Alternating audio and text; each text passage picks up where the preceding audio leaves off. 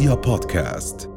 عم نكمل حلقتنا وملفنا عن التعليم. هل أصبح التعليم اليوم استثمار وتجارة؟ هذا أول سؤال.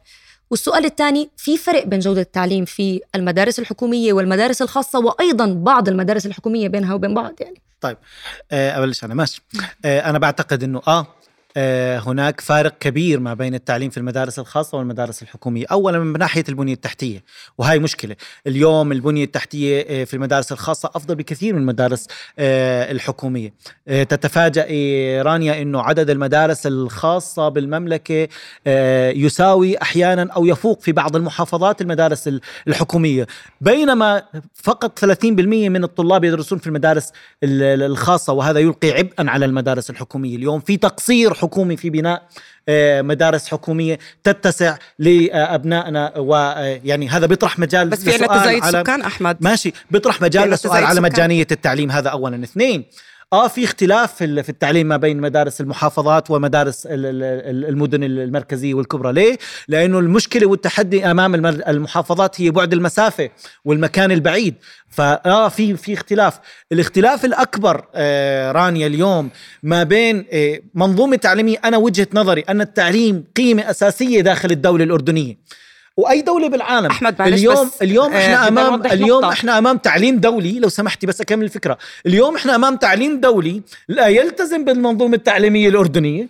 اليوم احنا امام تعليم دولي يعتبر اللغة العربية اللغة الثانوية بالأردن. تحت مظلة وزارة التربية والتعليم. بس في انسحاب واضح للدولة، في انسحاب واضح للدولة. القطاع الخاص تحت مظلة وزارة التربية والتعليم. انا بحكي عن التعليم الدولي. بعدين التعليم الدولي، البرامج الأجنبية لا تدخل إلى المدارس الخاصة إلا بموافقة من وزارة التربية والتعليم. مدارسك الدولية يا صفاء لا تعتبر طيب. لا أنا مش مدارسنا كلنا، مدارس أبناء الأردنيين، مش أبناء الأردنيين كلهم، مش حلهم أنهم يدرسوا في مدارس انترناشنال. والتعليم الحكومي عندنا مجاني ومتاح للجميع، اللي هو ذو جودة. ممكن بس أوضح هاي المدارس الدولية هي بس للأغنياء فقط. من يمتلك تستقطب كل أبناء الأردن من هون ومن هون. لا هذا تسويق من باب التسويق، وليس من باب هذا من باب التسويق. المدارس الخاصة بتروح على المحافظات تأخذ المتفوقين لغايات تسويقية، بس مشان لغايات تسويقية فقط، من أجل يكون في عندها نسبة نجاح عالية. مدارس الملك عبد الله للتميز تفوقت عليهم وأخذتهم على بكير. مدرستين أنا عم نحكي عن 2,400,000 طالب. أمثلة عم تضربيهم. يا إما أنا مع التعليم الحكومي بتكون متساوية للجميع. في جودة التعليم. من حقنا نتعلم إنجليزي مثل العالم والناس. ما بينفع ابن مدرسة الحكومة بيخلص صف 12 بدخل على الجامعة ما بيعرف يفهم شيء. يا رانيا على المحافظات وعلى القرى والأرياف وشوفي جودة التعليم هناك. في مسؤولية على الدولة، في مسؤولية على الدولة. احنا مواطنين ومواطنات في دولة. الدولة مسؤوليتها تجاه مواطنينها انها تقدم تنمية وتعليم نوعي للطلاب، مش على صيغ منح وعلى صيغ إحسان تأخذ 100 ولا 200 توديهم لمدارس ذات تعليم جيد. من حق الجميع، من حق جميع الطلاب إنهم يأخذوا تعليم نوعي. يعني هم بنعدوا على الأصابع. وبكل محافظة مدارس الملك عبد الله للتميز. هاي المدارس قطعت الطريق على بعض المدارس اللي بدها تحاول إنها تشهر اسمها وتاخذ الطلاب الحكومي المتميزين وتحطهم بآخر سنة. طالب الحكومة في مليونين و40,000 طالب الحكومة عادي بسيطة. أغلب أوائل المملكة طلاب المدارس الحكومية. اذهبوا إلى القرى والمحافظات وشوفوا جودة التعليم هناك. التعليم الحكومي في يا جماعة الخير جيد. اذهبوا إلى القرى والمحافظات كأنه نحن مش ولاد قرى ومحافظات. إحنا نعرف سكان المدينة إحنا سكان المدينة. هاي المدينة بالعاصمة نفسها المدرسة الساعة 12 بتسكر والناس والطلاب بتسربوا. إحنا سكان المدينة صار فيها تزايد سكاني. هذا التزايد السكاني ضغط الطاقة الاستيعابية في مدارس القطاع الحكومي. بالتالي جاءت المدارس الخاصة كحل هذه المشكلة. اليوم القطاع الخاص بخفف العبء الحكومي في المدارس الحكومية. اسمحوا لي بنقطتين سريعة. النقطة الأولى، تزايد عدد المدارس الخاصة في ظل قلة عدد المدارس الحكومية يدل بشكل واضح على أن الدولة تتخفف من مسؤوليتها في التعليم، اللي هو أداة مركزية في هندسة المجتمع وكيف الدولة بتشوف حالها بالمستقبل. وهذا بفوتني على النقطة الثانية، المدارس الدولية. يا جماعة الخير، اسمحوا لي بهالفكرة، المدارس الدولية عبارة عن مستعمرات تعليمية عم تدرس مواطن أردني ليكون مواطن مش أردني، مش ساكن بالأردن. خليني أكمل يا صفاء، خليني أكمل. أنا سمعتك. الطالب الذي يدرس بالمدارس الدولية لا يدرس حتى يكون بني آدم بيعيش بالأردن، وهذول الناس هم الناس اللي بيمتلكوا الاستثمارات. التربية الاجتماعية اللي بدرس الطالب الدولي. المدارس الدولية يا صفاء ما بتدرس كله. تعتبر اللغة العربية لغة ثانوية، والتربية الإسلامية هي مادة اختيارية. بس المنهج وبالتالي انت بتحكي عن تعليم ممكن واحد يستثمره إذا تعلمه يصير متطلب للسوق الخارجي. 70-80% من طلاب في مدارس 10,000 قسطها 10,000. هذا تعبير طبقي، تعبير عن فئة اجتماعية عم بتحاول تنفصل عنها وبتخلق بيئة مشتركة. نوعية التعليم تختلف تماما. بيئة مشتركة لهاي الفئة الاجتماعية لأنها تعمل طبقة لحالها في مكان ما.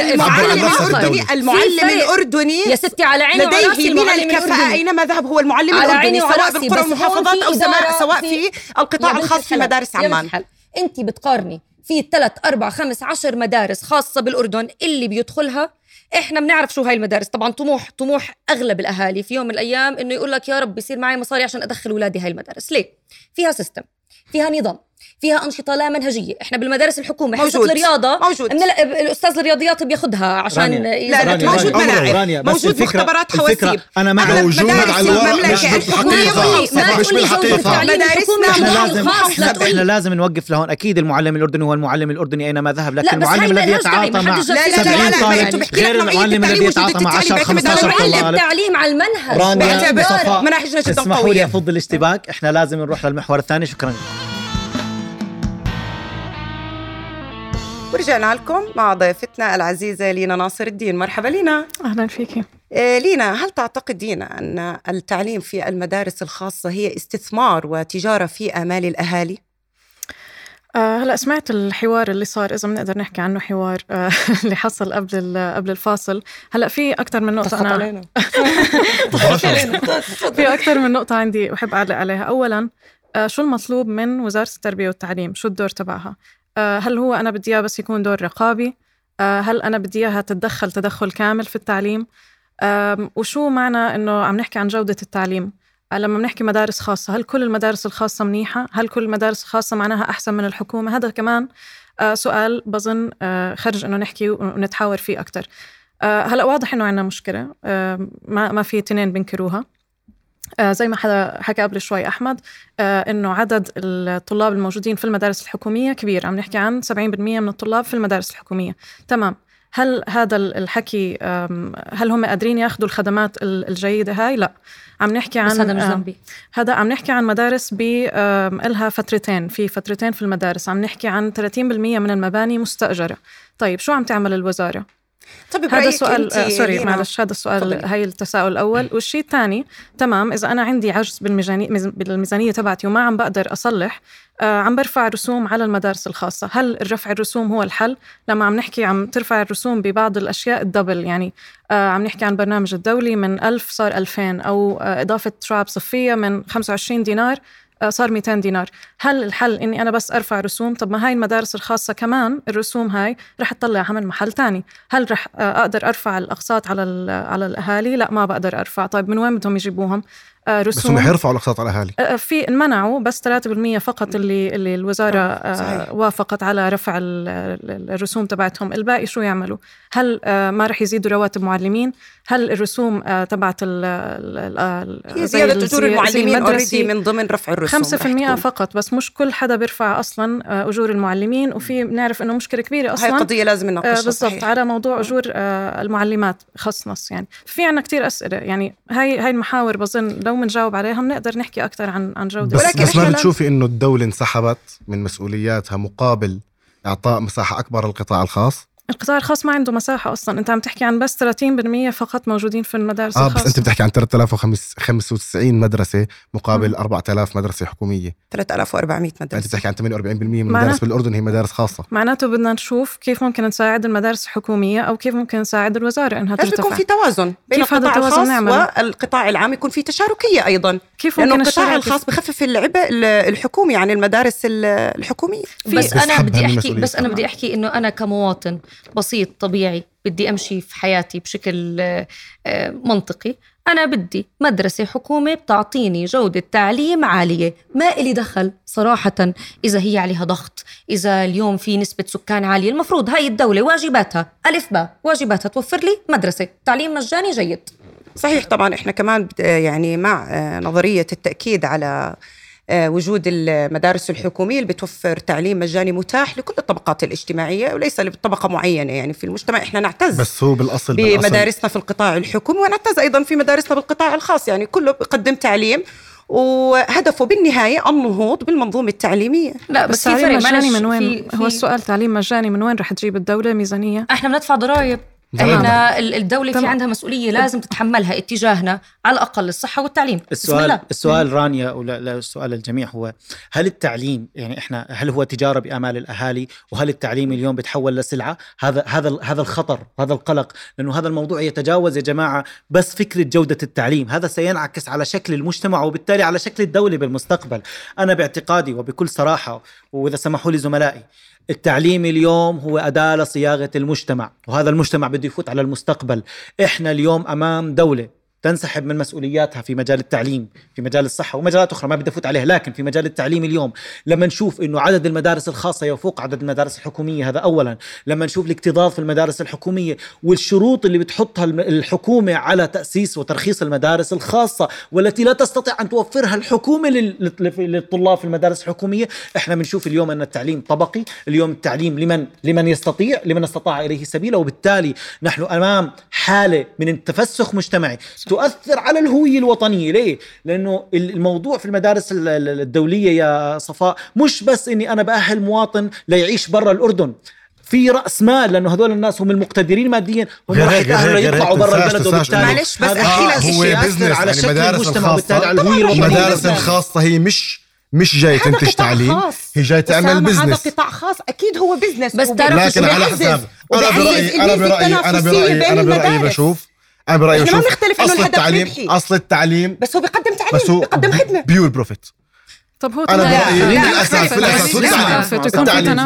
بالأساس التعليم يجب أن يكون حكومي مجاني متاح للجميع. هذا حق لجميع المواطنين في دولة ذات موارد محدودة لا تستطيع أن تخصص من موازنة الدولة مليارات الدنانير عشان توفر تعليم حكومي بشكل ما في شيء اسمه لا تستطيع. ما في شيء لا تستطيع. في تعلمني في دولة أنا بدفع اليوم مش مسؤوليتي سوء إدارة الدولة. اليوم إحنا في نظام اقتصادي رأسمالي، المفروض يكون في عنا قطاع خاص يشيل العبء عن وزارة التربية والتعليم. أنا ما برتاح أضلني أرفع صوتي حتى أخذ دوري. بس الفكرة في الموضوع بما أنه في عنا مدارس خاصة، هي الفكرة منها صحيح ربح، بس هذا الربح المفروض يكون فيه تنافس يشجع المدارس الحكومية تعمل أحسن.